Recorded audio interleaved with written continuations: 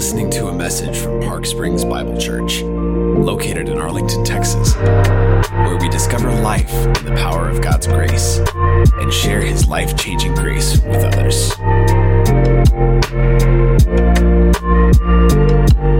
Join us as we hear from the Word. You know those conversations you have with maybe a neighbor or a coworker, and you get into that classic argument on whose pastor is tougher?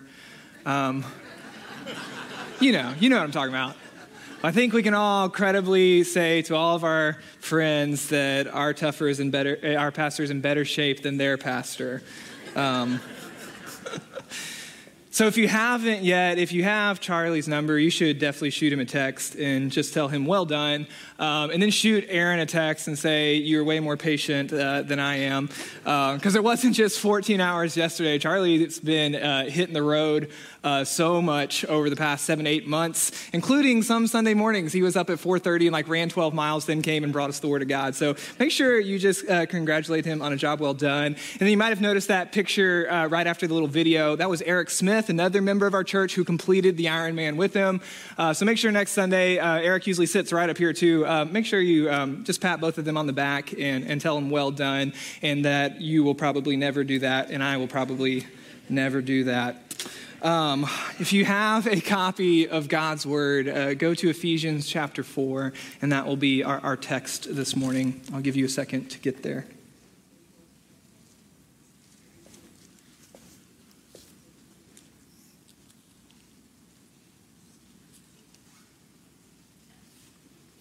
Ephesians chapter 4, beginning in verse 1, the word of the Lord.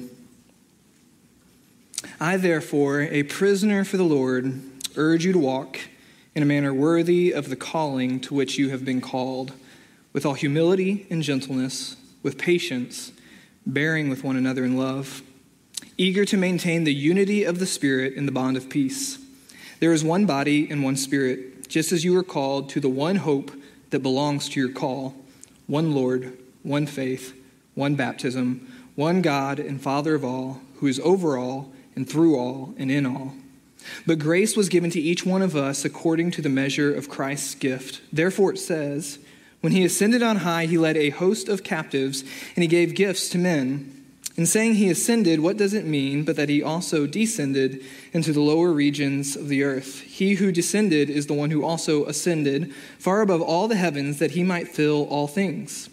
And he gave the apostles, the prophets, the evangelists, the shepherds and teachers to equip the saints for the work of ministry, for building up the body of Christ, until we all attain to the unity of the faith and of the knowledge of the Son of God, to mature manhood, to the measure of the stature of the fullness of Christ, so that we may no longer be children, tossed to and fro by the waves, and carried about by every wind of doctrine, by human cunning, by craftiness and deceitful schemes. Rather, speaking the truth in love, we are to grow up in every way into Him who is the head, into Christ, from whom the whole body, joined and held together by every joint with which it is equipped, when each part is working properly, makes the body grow so that it builds itself up in love. And all God's people said, amen. That will be our text this morning. If you look back with me at the first verse we read right there, chapter 4, verse 1, I love how Paul phrases this to the believers in Ephesus. He says, as a prisoner of the Lord, I urge you to walk in a manner worthy of the calling to which you have been called. He repeats this line in his letter to the church in Philippi, making this comparison. He says, walk in a manner worthy of the gospel, which is a pretty incredible statement. It's one that I've dwelled on a bit and thought about a bit, and always seems a weighty verse to me to think about what it means to walk in a way to let my manner of life be worthy of the gospel of Jesus Christ. It's a pretty incredible statement. And when we think about that idea of the gospel, which we talk about all the time, but we can't talk about too much, is this incredible reality that the God of the universe wants to allow us to experience the fullness of life that He offers to His creation. And the only way we can experience that is through the person and work of Jesus Christ, the God-man who came onto this earth, contained himself to human flesh, lived a perfect life, was crucified, and then was resurrected from the dead, making a way for us to have a relationship with God so that we can cling to him and cling to his life and be set free from our own sin and from the way of the world, and so that we can be ruled by him. That is the calling of the gospel. Freedom to abandon all pretense, to abandon all other lesser things, and instead have Jesus. And so when I think about the gospel and the just magnificence of that reality, the beauty of that reality, the weight of the redemption story of what God is doing in the world around us, and then to have the command from Paul to let my manner of life, to let my walk be worthy of that calling, that is a weighty statement, but it is one that we should ponder and reflect on and to think about. And so I love that that's where Paul starts right here with this passage we just read, to let our manner of life, let the things we do, the way we proceed through this life be worthy of the calling to which we've been called. And so what we've been talking about within our church on Sunday mornings, we went through all these stories on how people were changed by Jesus Christ. So had they encountered him in his ministry and their lives just completely got flipped upside down, just like Will Smith when he was back in Philadelphia. But then the reality of that is, my 90s roots came out for a second. I couldn't say flipped upside down and then not reference Fresh Prince. It's not in my notes. I don't know why I keep looking back over here. But people encountered Jesus. Life was forever changed. But hopefully you realize, and I have realized, that when I encountered Jesus, even as a child, that was kind of the beginning of my journey with Christ. Like that was not the end point, that was the kicking off point for a life spent in pursuit of him. And so once we have been changed, and that change is ongoing in my life and in your life, but there is this reality that there is the rest of our time here that God gives us of what we should be doing, pursuing, actively having as a part of our lives. And so that's why we've moved into this time now of talking about how we actually engage in the Christian walk. And so that's what we've been talking about. Charlie kicked it off last week on how we engage in prayer, this active, everyday, unceasing communication with God, how he has allowed us to have access to him through his Spirit, and we can engage in that every single day. And so it is along this question of Paul saying, let your manner of life, let your calling, let the way you walk be worthy of the gospel along the same lines of this calling. That's what we're talking about, these different things we engage in.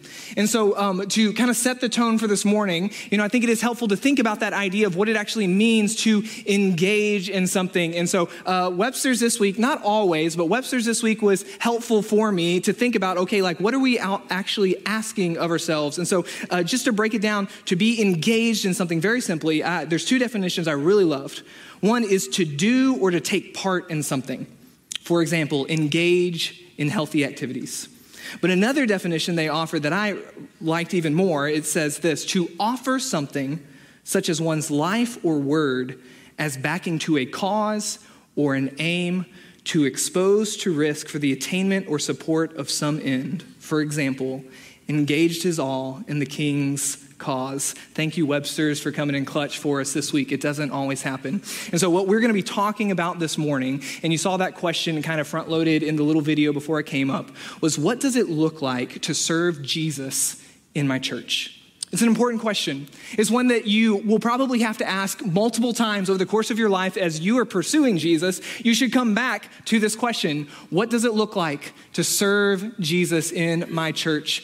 A couple years back, I kind of stumbled upon some article. It was near the beginning of the year, and you can find all the different things like on how to reflect on your year or setting resolutions or whatever it might be. I think it was in Christianity Today, but I can't remember where I found it, but I found this list of questions to reflect on your past year and then also like set some goals for the coming year. And I really like the list of questions, so I kind of screenshotted it and I kind of refer back to it every New Year's and think about these questions. And there's like 20-something questions, but one of the ones on there is this question. It says, what is the most helpful new way you could strengthen your church this year?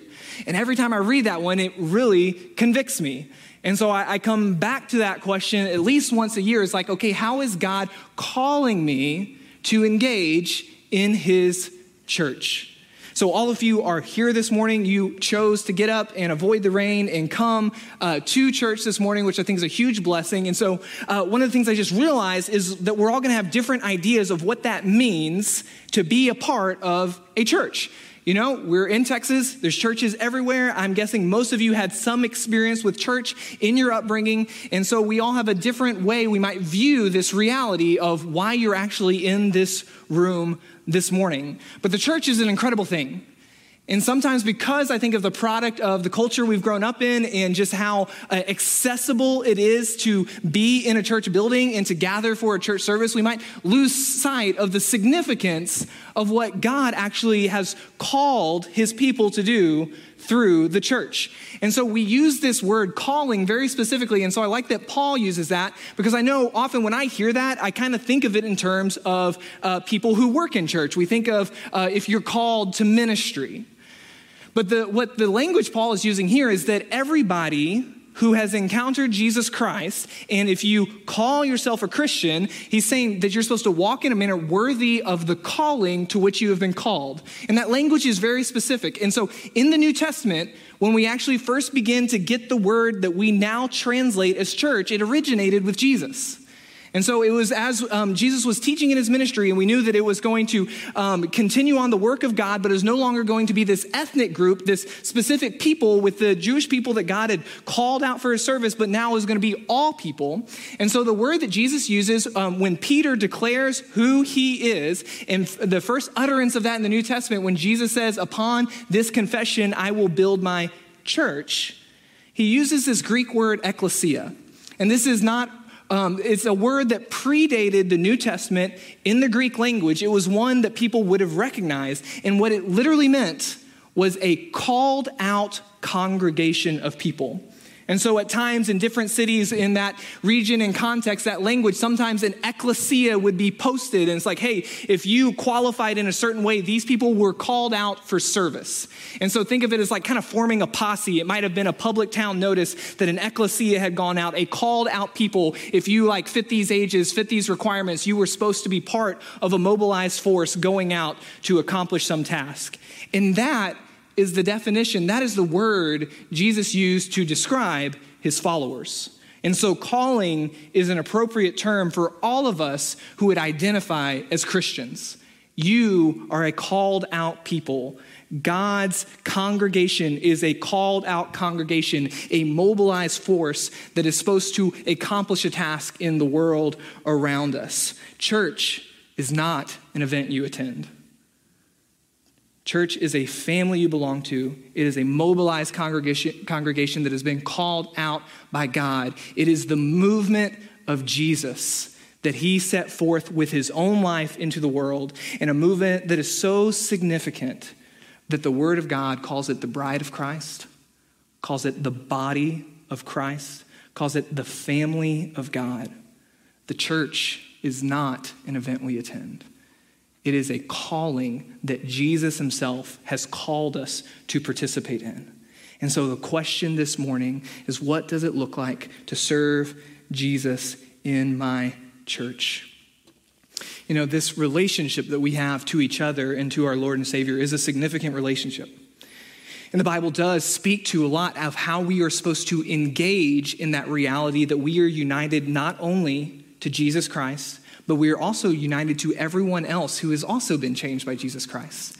And that is that called out congregation. We are a part of a people together. And so I love that God's word has a lot of descriptors on how we are supposed to engage in that relationship of being part of the called out ones. And so you see that in those early verses that we read together right there where it talks about everything being one.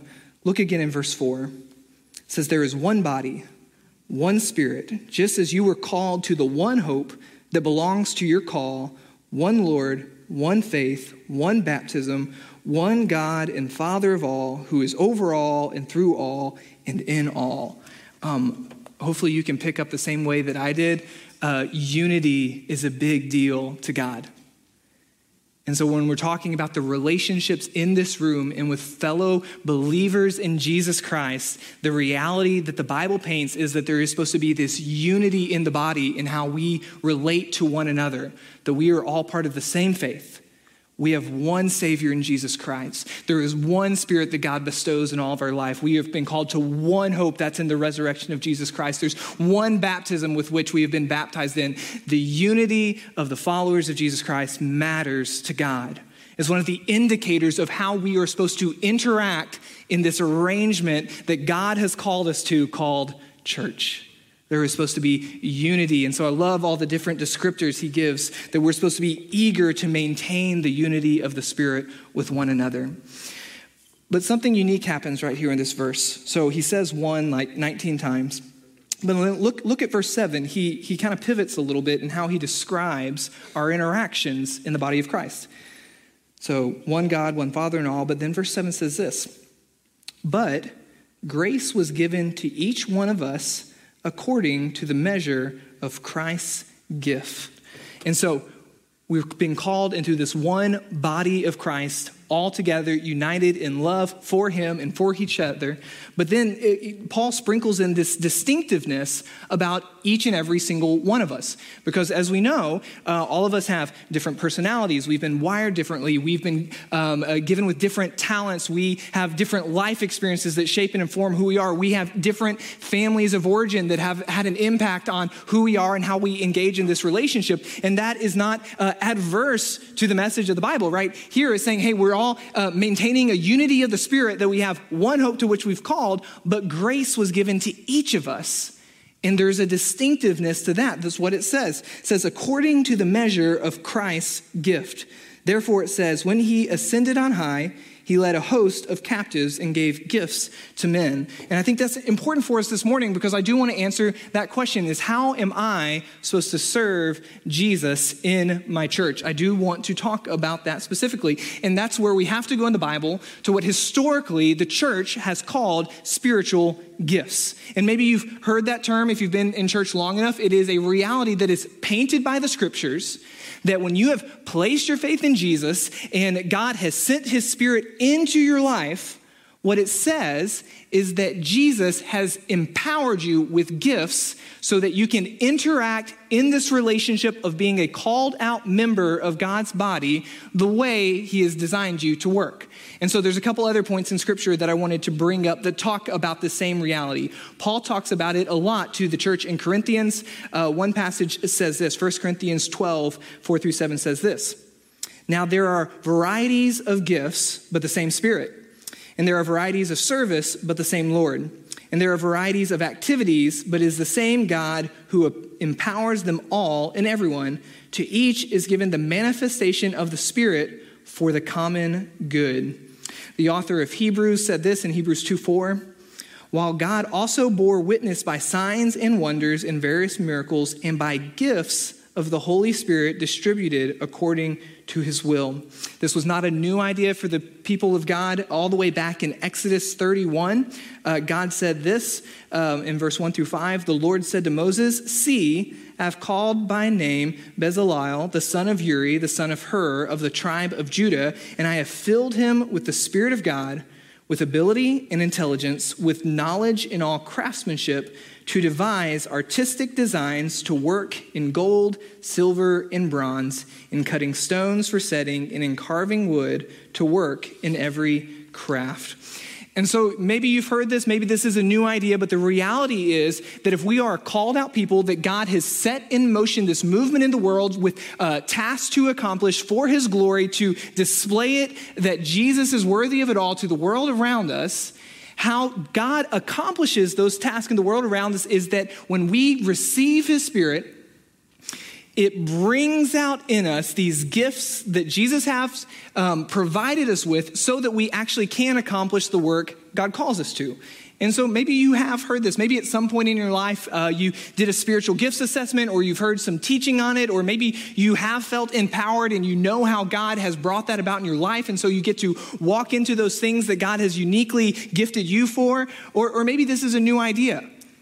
But the reality painted in the scriptures is that if you have placed your faith in Jesus, you specifically will have unique abilities to interact in the church for the glory of God and for the good of the people around you. If you picked up on that in the Hebrews quote, it says, according to his will, God has given us various gifts. In 1 Corinthians, it says, to each is given the manifestation of the Spirit. And what does it say at the end? For the common good. That's what God has done in your life through your declaration of faith in Jesus Christ. He has gifted and empowered you to accomplish his will in the world around us. God set this movement in motion, and he supernaturally empowers his followers with the abilities necessary to accomplish his will in the work around us. I love verse 11 and 12, because I feel like this is where we typically derail in this conversation about how are we supposed to serve the church.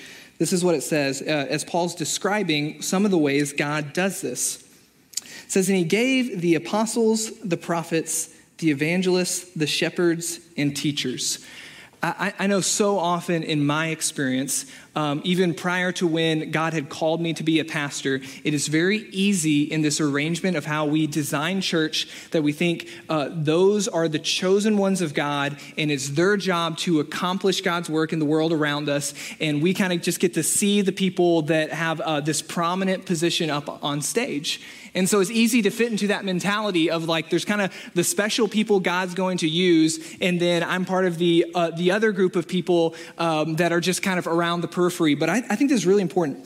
So God, Paul says right here, he says, God gave apostles, that's a called out one, a prophet, somebody who spoke for the Lord, an evangelist, those who are spreading the word of Jesus, the shepherds, the teachers. A lot of times we just kind of break that down to pastoring. This is what it says in verse 12.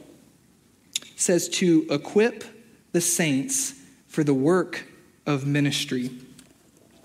Usually I think of prophets, evangelists, shepherds, teachers as doing ministry. But what it says right here is that they have a job to do, a task to do, but it's to equip everyone else to do ministry. It actually paints this distinction that there's a specific role that teachers of the Word of God are supposed to do, but it is for everybody else to actually accomplish ministry that God has called them to. And so when we put that box around what it means to be a minister of Christ or to engage in the ministry God has called us to, if we put that around just the people that get to speak about the Bible on Sunday mornings, you're actually straying into an unbiblical area, because Paul made that a distinction that the work of ministry is the thing that every other member of the body does, not necessarily the one who's up on stage teaching. And so I love my job and my calling, because what I get to do is to stand up here every week to open the Word of God, and I get to point out the beautiful things of what it means to follow Jesus, in the hopes that you will fall deeper in love with him and be transformed by that relationship, so that you feel empowered in that relationship to go out into a world that does not know Jesus as their Lord and Savior and to do the work of ministry. You are just as much a minister of the gospel as I am, as Charlie is, as any of our other staff members. What the Bible says is that if you have placed your faith in Jesus, that God has a role for you to play in his work in the world around us. This is how Paul describes it in Ephesians chapter 2, verse 10. He says this about people who've placed their faith in Jesus. You are God's workmanship. You have been created in Christ Jesus to do good works, which he prepared in advance that you might walk in. Ministry is what you are doing for the glory of God every single day of your life. That's why I loved that Exodus passage, because I think it does help us kind of broaden our minds about what God might have empowered you with for his glory and for the common good of those around you. Like that's what it talked about right there with Moses, that there was a guy that God's like, hey, my spirit has made him a great craftsman. This is literally what I talk about in Exodus. Like, hey, my spirit has given him wisdom and knowledge on how to craft things and form things. And that was the ministry that God had called that guy specifically to. Like, hey, this is a gift I am giving you for my glory and for the common good. And so as God was revealing himself to the people of Israel, and they were forming the tabernacle, and God was bestowing all this beautiful imagery upon them, like, hey, create this, create this, create this. He gave some people some special talents and abilities to accomplish his will. And it wasn't something that we always put in the box of being spiritual, but God said that was a gift of the Spirit to make him an excellent craftsman. And so we should take that to heart, that there is the reality that maybe our view of what ministry can look like is probably too small. And we are too quick to discredit ourselves in the abilities God has given us. And we take that out of the realm of the spiritual to our own detriment, into the limitation of the common good and the limitation of our ability to declare God's glory in the world around us.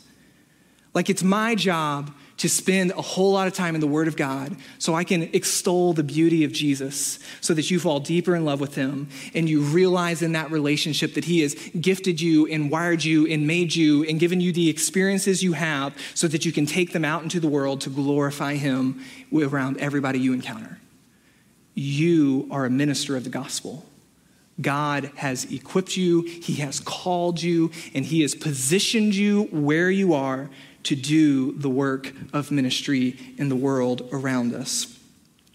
I love in verse 16, right at the end, and we're going to look at that real quick, that it says, when each part is working properly, it makes the body grow so that it builds itself up in love. You have a role to play, and the church needs you. That is a reality straight from the Word of God. The church needs you because of what Jesus has done in your life and because of the way he has specifically equipped you. And I'm sure there is many of you on a Sunday morning who sit in here and you don't necessarily feel needed. Because one of the realities with all of our experience with church, we do on some level, we kind of operate like an organization. And I don't think that's unspiritual. It's just a reality.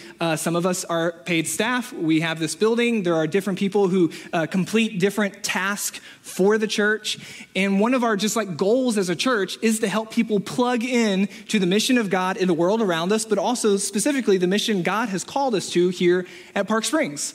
And so kind of how we interact in that is a lot of you serve in different capacities here at the church.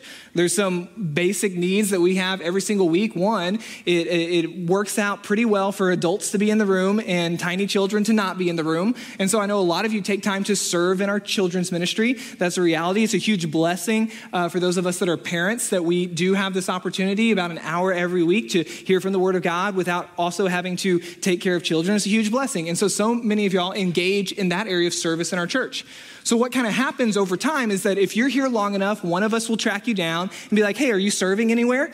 And then if you're not, we're like, well, you should. And so we kind of push you in that direction because of these biblical calls and because of just the needs of the body. We encourage you to use the gifts God has given you. And so what happens over time is like we kind of have this list. Here's like all the different areas of church that we need people to help us with. You know, there's like 6 or 7 of us that actually receive payment for the work here, but there's a couple of hundred tasks that happen every single week.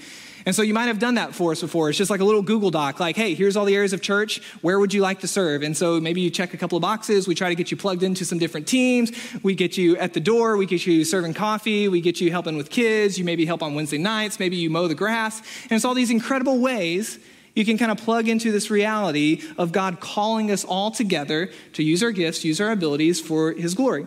But here's what happens sometimes. You look at that list and you kind of know the things that God has equipped you with, and you don't see yourself on that list. And so let me just tell you, like, as a pastor, and I've been in the church my entire life, like, I know sometimes we miss on helping you understand and know what God has gifted you with so that you can plug into a role that builds you up and blesses others around you. Let me just hear, it's a confession for me. Like, I know sometimes we miss that people have gone through their lives in church and they never hear their ability, their gift validated, their talent that God has placed in them affirmed and pushed forward, or as Paul said to Timothy, fanned in the flame the gifts of the Spirit. And so just know from me to you, we're kind of on this journey together. Like, I know the church doesn't always get this right. We don't know all the areas of service. We don't have an exhaustive list for you to find yourself in. And so just know, like, this relationship is actually supposed to proceed in relationship. That once again is part of my role that God has called me to help equip you for the work of ministry. And that's going to be impossible to do for over 200 people on an individual level if all we ever do is you hear the teaching on Sunday mornings. It has to be done in relationship. And so once again, I mentioned that some of y'all at some point maybe did like a spiritual gifts assessment.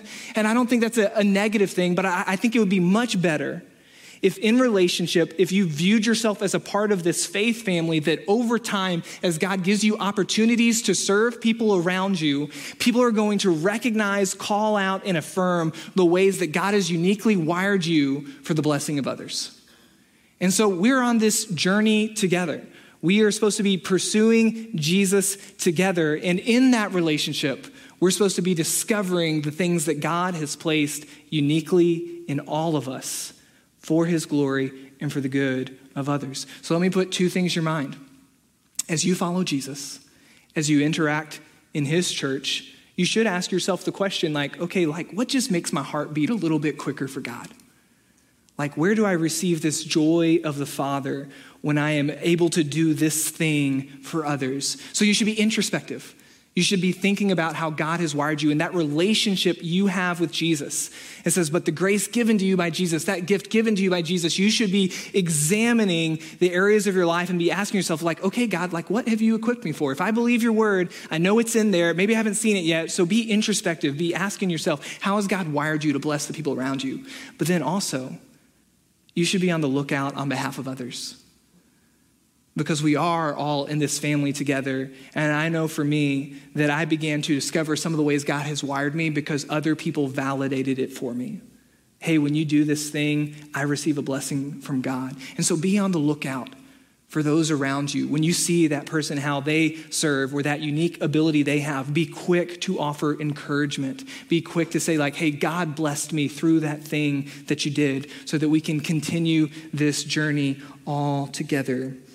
And so that is the goal, that we engage in this as a people that have been called out by God for his glory, for the good of the world around us.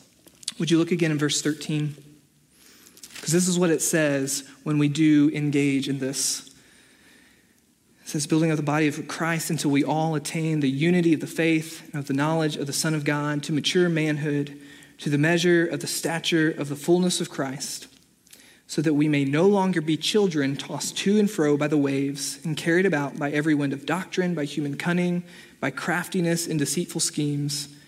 Rather, speaking the truth in love, we are to grow up in every way into him who is the head, into Christ. Each church is kind of this unique endeavor that God is doing in local communities. There's two ways to understand the church that are both biblical. One is the universal church, that if you have placed your faith in Jesus Christ, you are part of one body. Every single person who knows Jesus as their Lord and Savior is united in that pursuit. And that's what Paul was talking about at the beginning of this passage. One faith, one Lord, one baptism. There's one church with Jesus the head.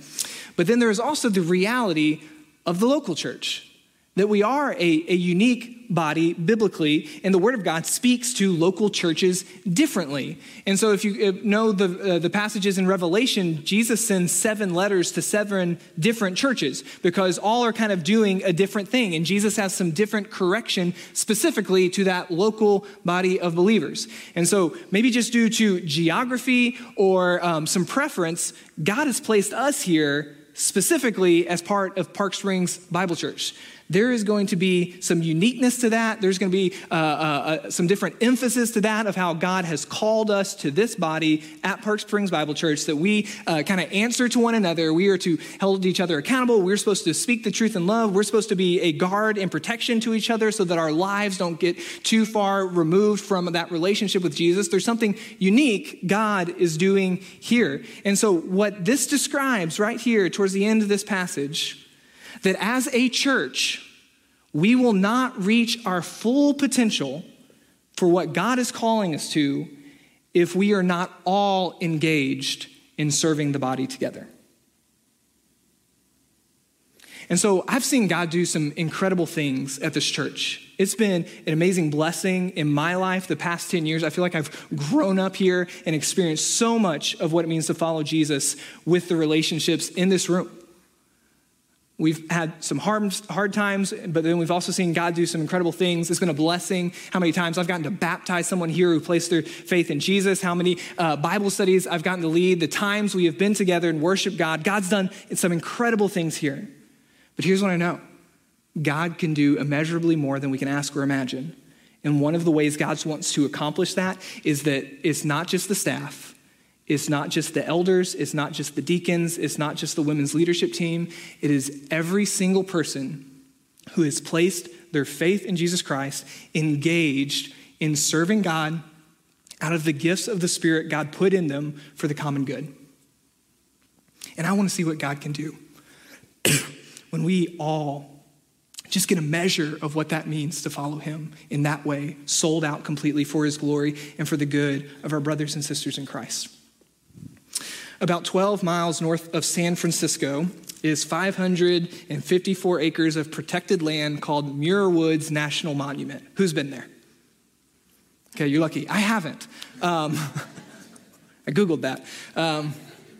Yeah, but I have seen all the pictures. So if you know, it's all of the giant redwoods, the sequoias that grow in just that incredible forest that always makes me think of Return of the Jedi and the Ewoks.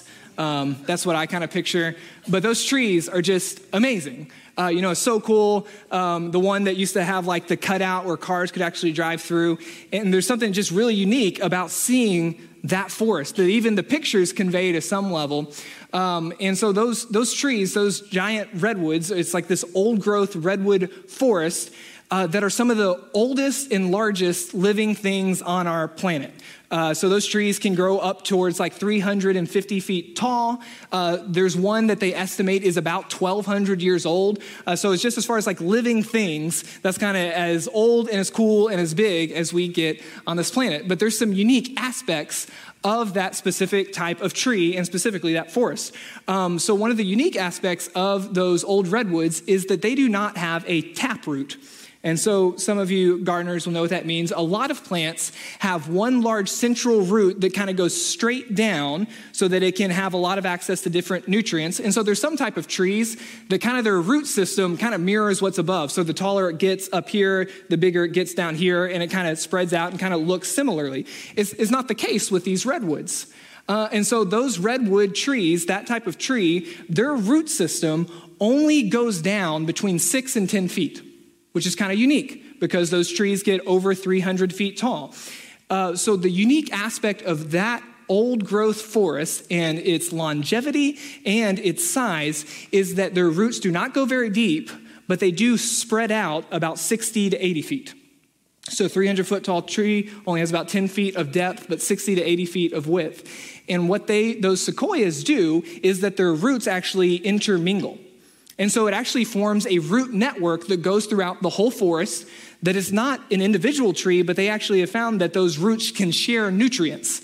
And so the whole forest is interconnected below the surface level because their roots have cross-pollinated with all the other trees in the area, and so that they can be one of the oldest and strongest living things on the planet because they're interconnected to others.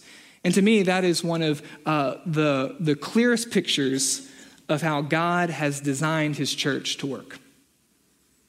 That it is every person engaged in the cause of Christ that brings about growth, that brings about unity of the Spirit, that brings about the incredible work of God in an individual body. And that's what he says. He says, from whom the whole body, joined and held together by every joint with which it is equipped, when each part is working properly, makes the body grow so that it builds itself up in love.